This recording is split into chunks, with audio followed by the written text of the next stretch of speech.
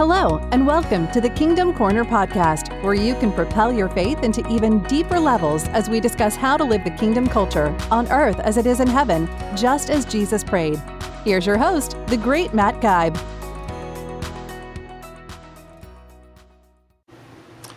Good day, Kingdom Corner podcast devotees.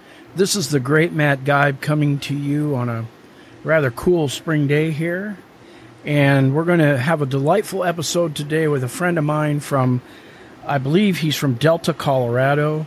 He's a Texan, raised as a Texas man. And we're going to talk today about the ministry of teaching. This is David Hitzfelder, and he is a called teacher. I came across him in the same Facebook school, or I wouldn't call it a Facebook school, but an online school that's, promoted or done on Facebook called the King's Company Kingdom Life Coaching School. He's a called teacher. He's an up-and-coming teacher. Ran into him there 3 or 4 months ago, and I've heard him teach, and I do know that he's a good teacher. So we want to just talk about that topic today. I think that teaching in the church, even though there seems to be a lot of it done, I mean, I've been in the church since I was in diapers.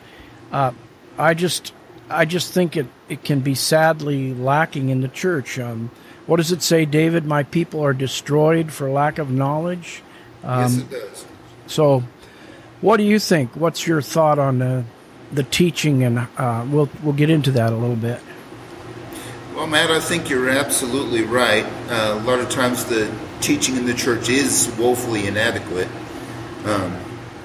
And I think also sometimes the role of teaching gets a little confused, gets a little put on the back burner. It's one of the things I learned in the King's Company is that the person sitting in the office of pastor in front of the church, very often that is a teaching position. And I should be working toward that. And that's not to disrespect or discount Sunday school teachers. But then a lot of times what you see in Sunday school is someone just more or less reading from a book. And in my opinion, I wouldn't even really call that teaching. You're just, verbalizing a book, letting the book do the teaching. Okay.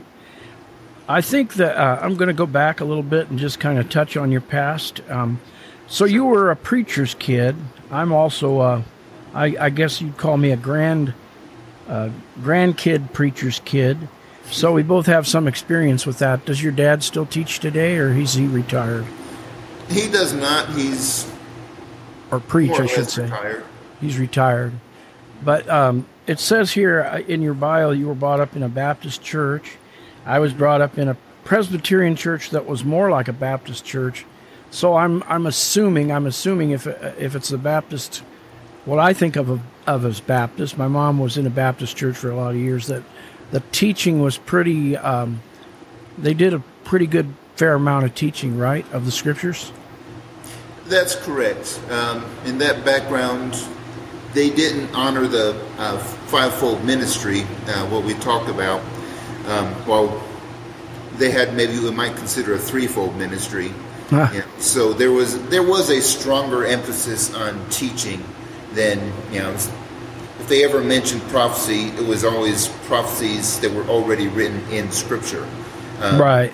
You never heard mention of modern day prophets or apostles or anything of that nature. But there was a strong emphasis on teaching compared to the others. So what do you view your dad, or did you view your dad as more of a pastor or more of a teacher? He was very much a gifted teacher. Wow. Didn't call him that growing up, but looking back, it's definitely what he is or was. Right. And so that's where I imagine some of the interest in teaching came to you, but then you also said here, as you were joining the Navy, right before you left for boot camp, I realized God was calling me to preach. Like, how many years ago was that? And what was that like when you received that call? Was it an audible voice? Was it something in your heart? I mean, it's different for all of us, I believe. Right. For me, it was, I guess, a slowly growing realization in my heart. Okay. That's what God wanted me to do, and it's what I wanted to do. So. Okay, so I'm kind of making an assumption here. I know we're different, but teachers do have things in common. I'm thinking that what led up to that is you probably really studied the Word a lot and had read the Word a lot and studied out the more than just basic scriptures. You dug deeper. Am I safe to say that? Yeah. Like you, I was in the church, from the time I was in diapers. Right. And, my dad being the outstanding teacher, or expositor is a big word they use. Right. That he is. I learned a lot from him. And, just reading the scriptures for myself. I haven't done a whole lot of diving into other materials, other people's commentaries, studies, things of that nature. But I do glean a lot from studying the scripture and, just seeing what's in it. Yes. In fact, that's one of the reasons, even though the churches I've been in have primarily been what you call cessationist churches, not believing in the modern fivefold ministry, I never could hold that theology because I simply did not see it in Scripture. Right. Well, I'm curious here. You brought up in the Baptist church, your dad's church. You obviously were consistent in your church attendance and consistent as a Christian to study the Scriptures. Yet you came to the conclusion that there was more to it than what you've been taught. The Baptists, as we know, are cessationists for the most part. What is that something you came to in your own studies with the Lord that He just enlightened to you, or how did that come about?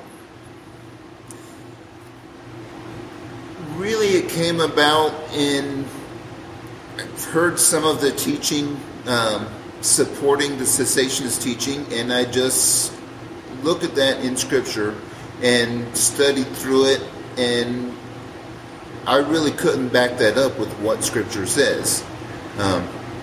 In 1 Corinthians 13, where he says that prophecies will cease and tongues will cease. It doesn't give a date on it when the apostles pass away, and it says when that which is perfect is come, and there's no indication in there that what it calls perfect is referring to the canonization of Scripture or anything of that nature.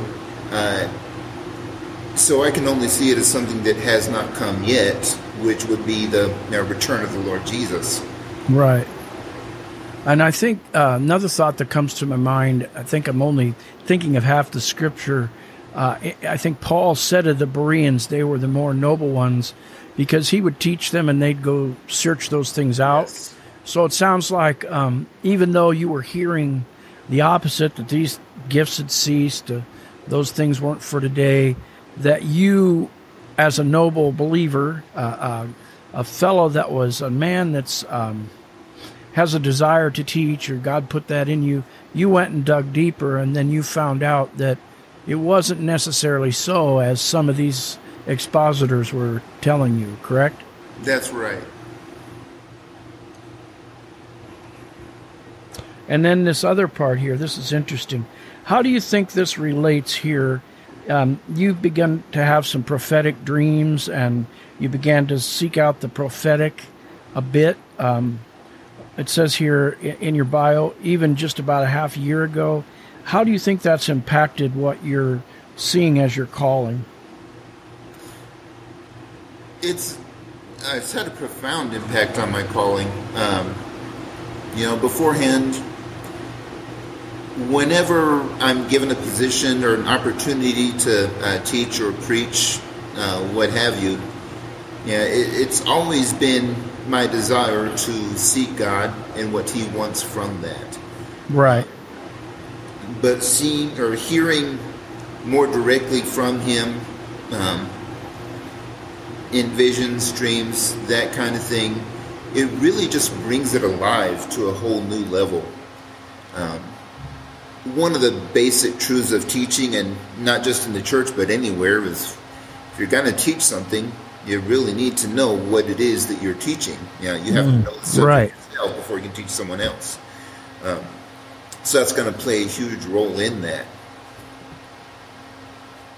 I was thinking, too, just as you were talking there, because I'm reading more here in the bio, back in September, Johnny Enlow on Elijah Streams gave me a mantle to rebuild the broken down ruins. And I'm thinking what happened to me from Jeremiah 1, when I was 16 or 17, that scripture, God gave me that scripture, and Ephesians 1, 17 and 18 about a spirit of wisdom and revelation. And for Jeremiah, he said he'd pull down and he'd root out, and then he'd come back in and plant. And that's similar to what you're talking about here. He gave you a mantle to rebuild broken down ruins. And don't you think that applies to your call as a teacher? Absolutely. That I'm sure that will be a fundamental part of it. Because rebuilding involves restructuring, reordering, be the church, at other aspects of society, and in order to do that, you have to teach people how to do that, how to walk in that, because it's a change of everything, the way we do things. So, the old ways won't work anymore, so people are going to have to learn new ways, and that's going to have to be taught. Yes. Let's go into this. I thought this was very good. You had answered this question in one of the classes, and you had posted this. What is the difference between a pastor and a teacher? And I love what you said, scale. A teacher can impart knowledge and understanding to thousands, but a pastor cannot effectively pastor more than perhaps a dozen. And that's really enlightening. Scope, number 2. A teacher's emphasis is on the material taught, while a pastor's emphasis is the overall well-being of the sheep. So can you expound on that a little bit, or bring some more out on those points? Sure. Well, that goes back to what I was talking about earlier about the person in the pulpit is very often has a teaching ministry. Right. What pastoring really is taking care of the sheep, almost on an individual basis. Leading them around, and yes, there is teaching involved in that. Those two offices have overlap, but I can broadcast the teaching, and think about Jesus' ministry. At one time, he was sitting there. We read about the feeding of the 5,000, and that's just the 5,000 men. You had women and children, and it could be close to 10,000 people there that he taught during that time, acting as a teacher. But the people that he was really pastoring were the 12 disciples. And probably a handful of other people like Mary Magdalene that were always with him.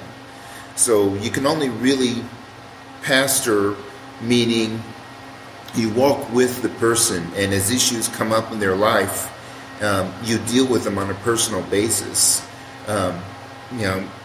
Correcting wrongs, loving on them, taking care of their spiritual needs. And that's something you simply cannot do on a mass scale. Especially if you go into like a mega church that has over 1,000 people in it, most people have probably never met the pastor, other than maybe shaking his hand. So he's not pastoring them. Hopefully he's doing a good job of teaching them, but he's not pastoring them. And so, and the other flip side of that, your Sunday school teachers, don't necessarily feel guilty if you're one of those teachers that is reading from a Sunday school booklet. I feel that's more of a position that really should be geared more toward a pastor's heart. We don't give them that title, but if you're caring for and looking after and providing for the needs of the people in your class, then you're walking as a pastor, even though the title that you've been given in the church is Sunday school teacher. It's a good answer. I was reading through here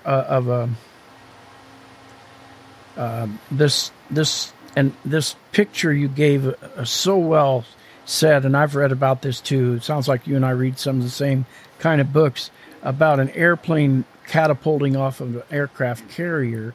And I loved how you went through all this to explain it. And it seemed like at the end here you were saying that at least now in the church, people in their various ministries, this is the way I took it, they haven't been catapulted yet into that place they need to be, and there may be some things holding them back. Would you agree with that? Absolutely, and it's definitely true of me, and that's why I posted it. So, and it's not that I'm not willing to go, but there are life circumstances going on that, it's just not time yet, but I feel that time is real close. Right. So, and I think there's a lot of big change happening right now in the church. So yes. I think there's a lot of people that are in the exact same position. Setting them up. He's preparing them to use that analogy of an aircraft carrier or fighter jet taking off from an aircraft carrier. They're going through the steps. They're getting in position. There's people that are doing things like arming the weapons on the airplane, getting the bombs ready and pulling the firing pins and topping off the fuel. And there's all these different steps that they go through to get it ready. Clearing the deck, make sure everything's ready, and lashing it down. And right now, we're at attention. It's already starting to begin, the shift in the church, but there's still a lot more to come.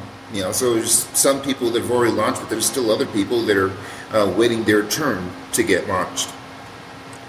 Yeah, I would say just I don't consider myself a prophet. I do receive prophetic words. I would say that you're right in that place where I just sense you're just about ready to be launched. I mean, you have taught, and I heard you teach one time in the King's Company, so there'll be more opportunities there too.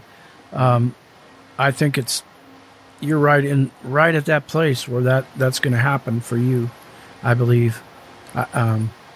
So, any comment about that? Well, there's not much more I can add to that. So, okay, so we went on here. I see the one time you did teach for us, you taught about who am I, and this other I saw this other post. This other video you did on Matthew 16:13 about identity, and identity seems to be a big thing. Well, it's a big thing for all of us, but it seems to be a really highlighted, what would you say, theme in your life this last year or so. What would you say to that? Knowing what your identity is foundational to everything else. And if that's something that you don't have nailed down, squared away, if you don't know who you are in Christ, then you're really limited into what you can do, what you can experience, and you really don't have a whole much that you can work with in terms of direction either. Identity is crucial, and it is foundational for everyone, especially if you hope to be a leader or in ministry of any kind. Yes, and I think even I don't know exactly what all you do where you're employed there. I know you do electrics work. Are you an electrician? Yes. And I'm sure you probably get an opportunity to train other people a little bit, right? A little bit, yeah. And I think that's, I think the teaching ministry, the ministry of teaching just flows over into so many areas of life, when you're a teacher. When you're a teacher, you're always teaching, maybe, At least that's what I've found. That's right. I know there's other people that, they don't like it when people are hanging over their shoulder. And of course, it depends on what you're doing. But if you're watching to see what I'm doing while I'm working something, I'm more than happy to explain what's going on and to show you what's going on. Right. So yeah, it's always been a part of my psyche, if you will. Right. So, do you have any other thoughts? I'm thinking about getting into something else here on teaching, or do you have anything that comes to your mind that you'd like to add? I have some things to talk about. Regarding the teaching. So let's get on with that. I'll let you lead it. All right. I want to go into this scripture, 2 Timothy 2:15. I think every teacher probably has this one memorized. Study to show yourself approved to God, a workman who needs not be ashamed, rightly dividing the word of truth. And from David Hitzfelder's view, what does that mean to you, or how would you explain that? I mean, if you were teaching a group, what's the import of that passage?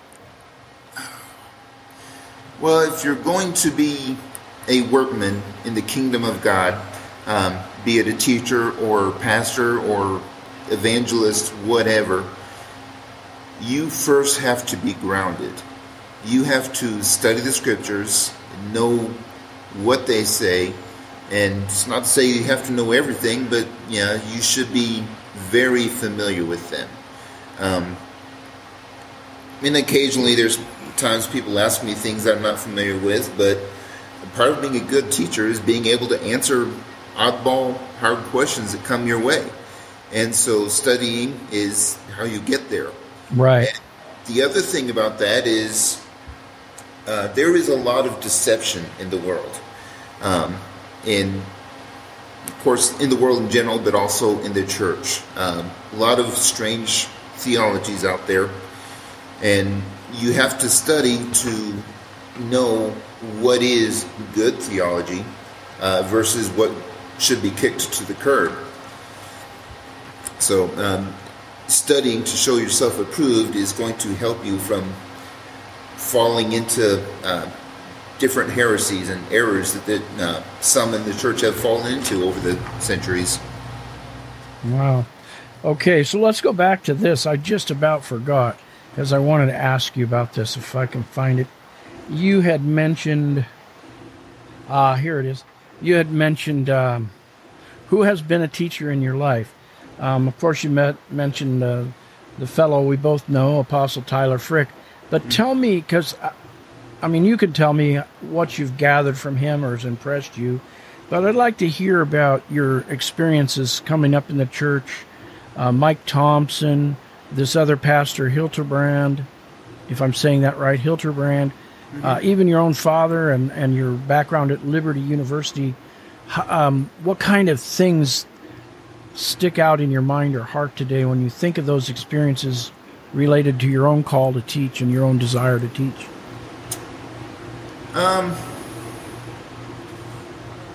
In a lot of ways, the experiences coming from that, that gives me something to emulate. Looking at how those other people operate in the teaching ministry. Of course, yes, I learn a lot from them. Especially Tyler in the last 4 months or so. I have learned a lot from him that wasn't even on my radar a year ago. Right. And that's been really incredible. And other pastors that I've learned from, some of them I learned that from their style, the way that they teach. Right. And things that I like to try and emulate. Not that I want to become them, but God created me to be me, not somebody else. Right. But so learning both the teaching material that they teach, the way they conduct themselves, the style that they teach, all these different things. It's impacts and has helped shape me and mold me. So what has been your experience? Because this kind of relates to me, but maybe you can relate to it too. I have here on this one teaching I did, just something that stands out to me is the need to be inspired by the Holy Spirit, as opposed to not getting so caught up in our own, I guess, our own knowledge, our own cerebral way of discerning things. What would you say about that? I absolutely agree, and that ties in with what we were talking about earlier, with how my growth in the prophetic has impacted, what I view my calling as. Right. Because the truth of the matter is, nobody out there, unless you're talking about electrical stuff, needs to learn from David Hitzfelder. They need to learn from the Father, from the Holy Spirit. I hope to be a good conduit of the message. I hope to teach well. But absolutely, it's not what I've learned just on my own reading the scriptures that you need to hear necessarily. But God has things that He wants to say to people, that He wants to teach, and right. That has to come first. That's good. That's good. You view it that way. Let's see. Anything else? And like I said, if you have something that comes into your mind that you want to touch on, we can do that. Mm-hmm. Anything that comes to your mind now? I'm kind of looking through these points here. I'm a pretty succinct speaker, so my lessons don't usually go very long. Well, that's fine. That's the way some of us teachers are. Right. Don't you think, as a teacher, this is where, well, maybe I've known it for a long time, but you must have been coming into the realization in the last 10 years that you really begin to learn something if you can teach it, right? Mm-hmm. Oh, yeah. If you really want to learn something, try to teach it. Right. And there's an old saying that if you're not able to explain something so that a 5-year-old can understand it, you don't understand it yourself. Exactly. So, and I don't know that that's necessarily true, because some people just aren't good communicators. Right. But from a teaching perspective, that is absolutely essential. Right. So breaking things down so that people can understand it. That's the core of what teaching is. Amen. When you think about Jesus' teaching style, most of what he did was say things like the kingdom of God is like, and then he would cite an example. Exactly. Like guy that found a pearl of great price and a treasure hidden in a field. So he went and sold everything that he had. Right. Bought the field, and then, he had that pearl. So, breaking things down, using lots of analogies to drive point home and to make it accessible. Right. Even in the electrical field, electricity is not something that you can see, so a lot of people don't grasp onto that real quick. No. But it's easy to turn it around and say, well, you can't visualize electricity, but it works a lot like water going through pipes. And right. You can explain different components and how they act and things like that. So. Right. So let me ask you this, David. Do you have, as a teacher, and you could expound on it, I'm sure you must, have a favorite passage or two that has stayed with you over the years in your said calling, or what you think, about that? Oh, since I was a kid, Matthew 6:35. Oh, okay. Good. I'm sorry, not Matthew. There was no Matthew 6:35. Seek first the kingdom of God, and all these things will be added unto you. So that's something, since I've been a kid, I've held on to. And not to say that everything has gone the way I expected or wanted to, but I have to say God has been faithful these last 4 decades. So, right. I like so much more to come. I like your heart that you're bringing out here. I see a man of God that you're more concerned about the heart of God and showing that forth than attaining any kind of ministry or any kind of position, because I think in the long run, if we seek the Lord first, just like the scripture you read, all those things they're going to just happen. They're going to come about. And I think I see that in your life, and absolutely. And you're not. God is going to raise up the people that He wants to raise up. Right. And if you're trying to usurp God and elevate yourself, I don't see you getting very far. And if you do, you're not going to get any reward for it because you've been doing things the wrong way. Right. I think that it's kind of like Tyler said in one of his books. It relates to what we're talking about here is don't keep seeking God for the miracle or for the answer to your problem, or right. Don't seek Jesus for that first, but seek Jesus first, and everything else will be taken care of. That's what you're expressing here. So, right, and of course, God will take people that seek Him for whatever reason it is that you're coming to seek Him.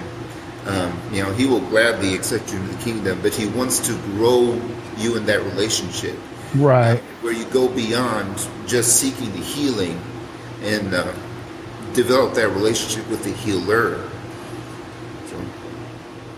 All right. So is there anything else we want to touch on before we close this out? Anything that's stands out in your heart or mind? I think in this short time we've covered it pretty well. Yep.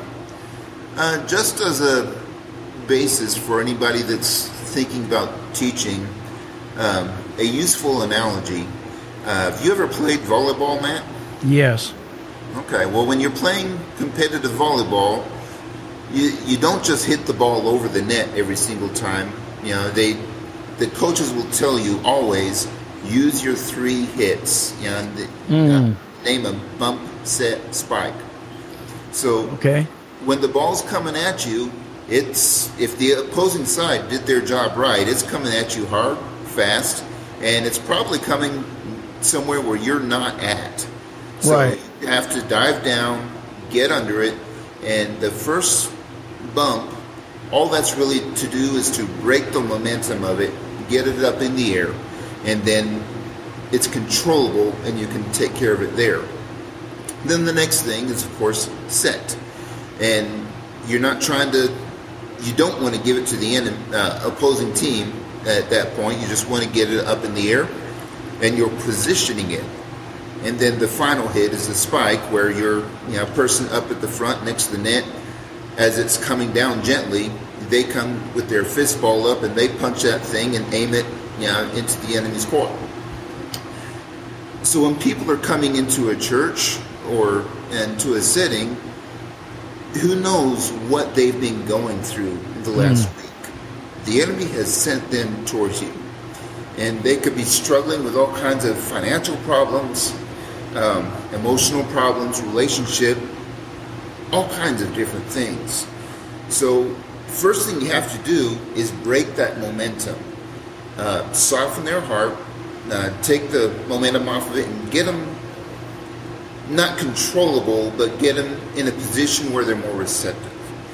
So that's why you like to start with something lighthearted, maybe a joke or a story, something to encourage them, lift them up. And then you want to set, and especially in biblical teaching, worship is very important for this. Getting the heart right before God, and susceptible and open, and just, it's gentle, but it puts you in position. And then the teaching with the power comes, and that's a spike that can send you out to where you can meet the enemy. So that's just something that came across me a number of years ago, thought about, and I thought this would be a very appropriate time to teach it and discuss it. But we need to treat people like that when they're coming in. We don't know where they're come from. We don't know where they're going. So we have to treat them like that first. Don't try and just spike them over the net with a hard teaching right away. That's going to be hard for them to receive. And it's going to be hard to send them where they need to go. Yes. So first you have to break that momentum, just lighten the mood, encourage them, lift them up, and then you set them, get their heart in the right place. lift them up. Start with the basics of the teaching to put them in position before you give the hard teaching or the teaching that's really going to motivate them and move them. So, and then once you've done that, then you send them out.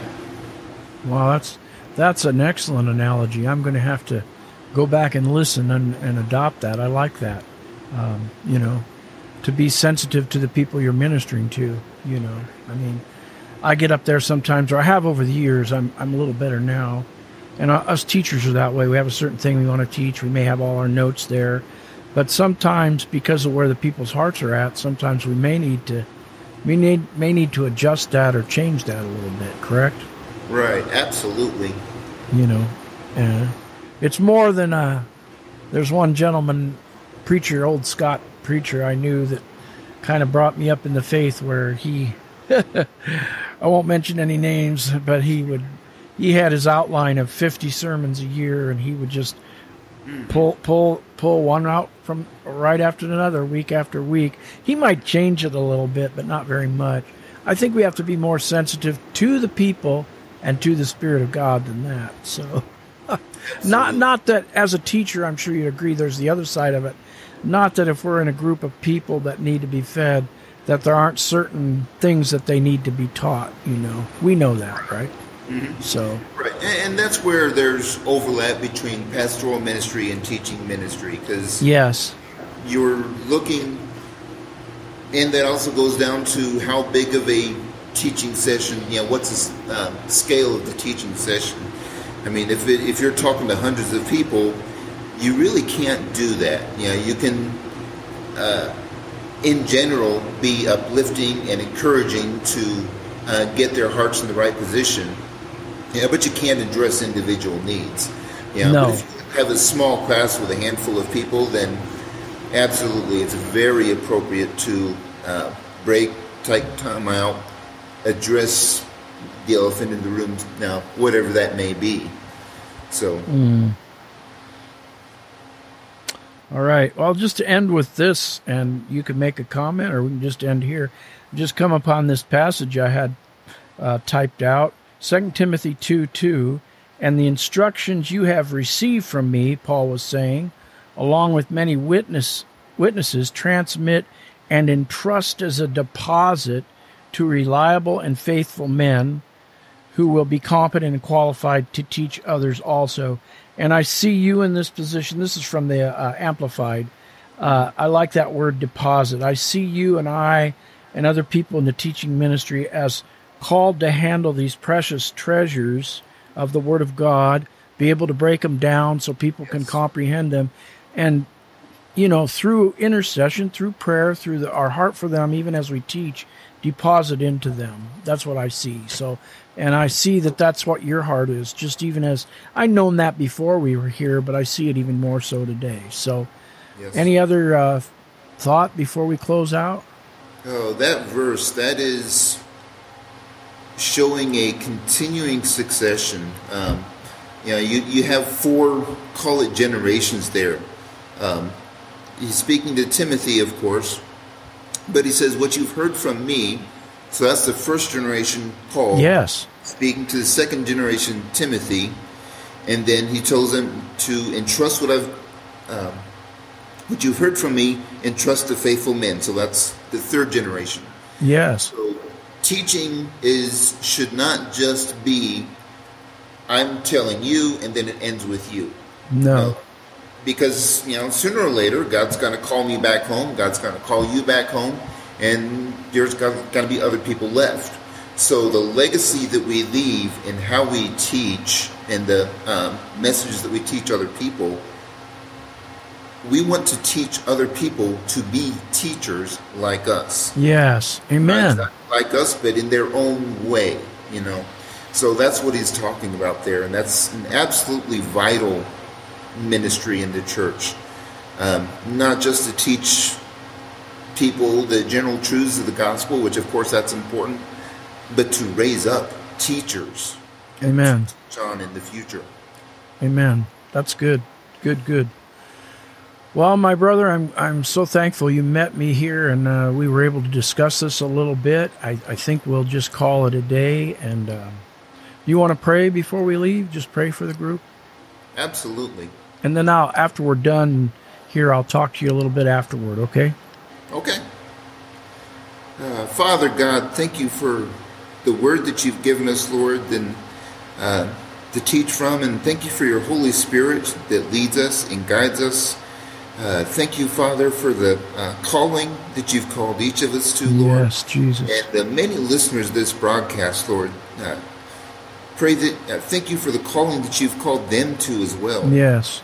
And Father, I pray that you uplift every single one of them, Father. Yes, Jesus. Reveal yourself to them in a new and mighty way, Lord, and show them their calling and how they can be more effectively used where they are or where you send them, Father. Thank you for mercy and grace, Lord, that covers all of our sins, because that's one truth I know, Lord, is that none of us is worthy before you of our own, but you make us worthy by your blood. You give us a new identity, and Father, we thank you for that and trust you. So, Father, as we go forth, let these truths prevail in our heart and lead us according to your word and according to your Holy Spirit. In your name I pray. Amen. Amen. Thank you for joining us for another great discussion on the Kingdom Corner, hosted by Matt Geib. Remember to click the subscribe button so you can be notified of each new episode as it's released. To enjoy an even deeper dive into God's Word, check out Matt's new devotional book, Searching for Significance, a devotional journey through the book of Ecclesiastes. Learn more and even hear from Matt himself on the devotional website, significanceacademy.com. As always, thank you for being a part of the Kingdom Corner.